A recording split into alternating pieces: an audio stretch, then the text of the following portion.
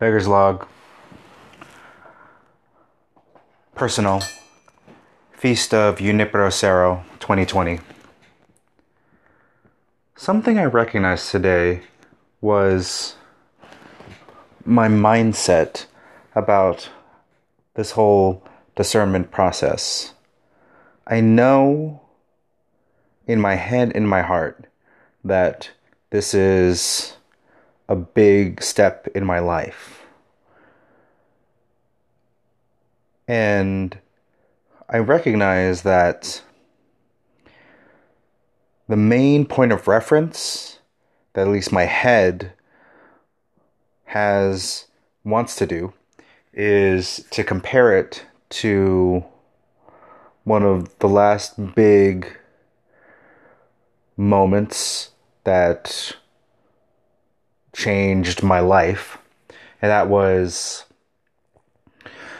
to transition out of high school into college. And today what I realized was that while it is true that both of those events were important for my life, there's not much that is similar with those two events. When I graduated high school, and indeed the transition to graduate out of high school into college was one where I didn't have any experience, it felt like, any experience to live in life in general, certainly to live on my own. And to a small extent, that's what this experience is right now. I moved back in with my parents for the past year because I knew that I had paperwork that I needed before I could enter into the Abbey. And it's been a liminal space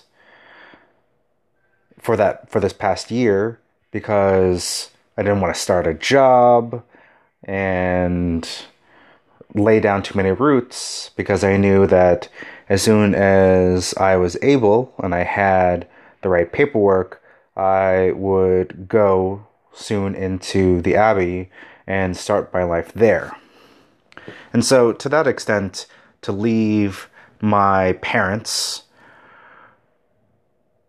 is similar to when I left high school. But even then, both this house and the house that I lived in high school were more like spaces than actual places. I'm an army brat, so a house was a place where we lived and we made a home, but there was nothing particular that I had attachment to in that old house, and not much that I have in this house where I am. But I think that the biggest shift in my mind is the idea, is really this freedom.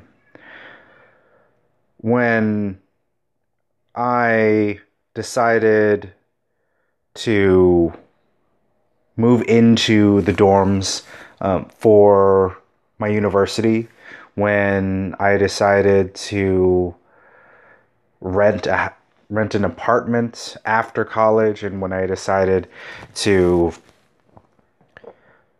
become a missionary, a Catholic missionary with Net Ministries, all of those came with uncertainty. I didn't know what fully to expect. And to a certain extent, that's true with this transition into the Abbey. Certainly, I have had a relationship with these monks and this community for a long time. And so I know some of what will happen. I've studied the rule of Saint Benedict, and I've prayed the hours with the same psalmody that the Benedictines at the Abbey pray for over 4 years. So there's some things that I can expect, know, I can prepare for. But for the most part, this is all new territory. I didn't grow up with a strong relationship to anyone religious, nor did I have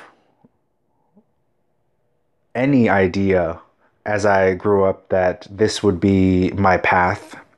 My family wasn't like some of those families that had a lot of contact with priests or religious.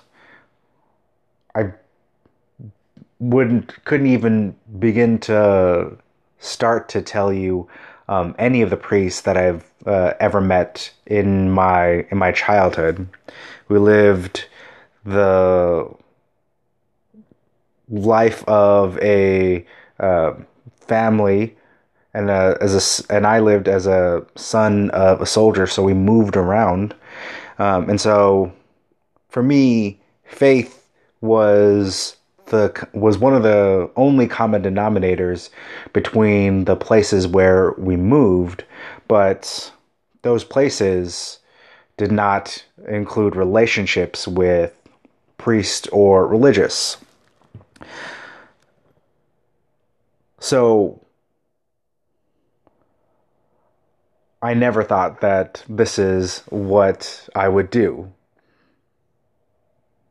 But the change for this big step right now, for this transition into the Abbey now, in comparison to all of those other times, was that when I graduated from high school into college, when I graduated college into the workforce, and when I signed on to become a missionary, for all of those things, I had worries and doubts that I would fail.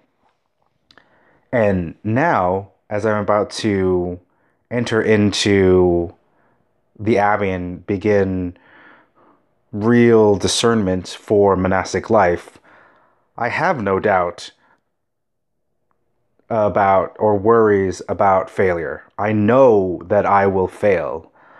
I think that the benefit of over a decade's worth of experience with this, and the 30 decades plus experience with who I am as a person, is the benefit to know that I am a broken human being, and that I'm a sinful person who is redeemed by God. So it doesn't scare me or worry me that I might make mistakes, because I know that I will make mistakes. And I think that that acceptance allows me, first of all, on a purely psychological level and physiological level, to not overreact and worry and spend energy on doubt. And it allows me to accept whatever happens. And if this trajectory holds true, then it's my hope that if I build this skill to accept who I am, that I can get to a point where I am actually secure enough in myself to be excited and happy and glad about uncertainty, about adversity, about failure, because I know that I have the benefit of so much experience with failure to know that it is not the end of that experience. That I come out still able to work towards a goal, to work towards the goal to better myself and to be a holy person, which is what my goal is for this new step in my life, and what will be my goal for the rest of my life, to be as holy and perfect as God is. With the hope that with this new way of life will help me. And if God calls me to this way of life, He will perfect in me Himself. That through this life of monasticism, of contemplation, He might show Himself in me. And I think that is what I most look forward to experience and to see. Peace.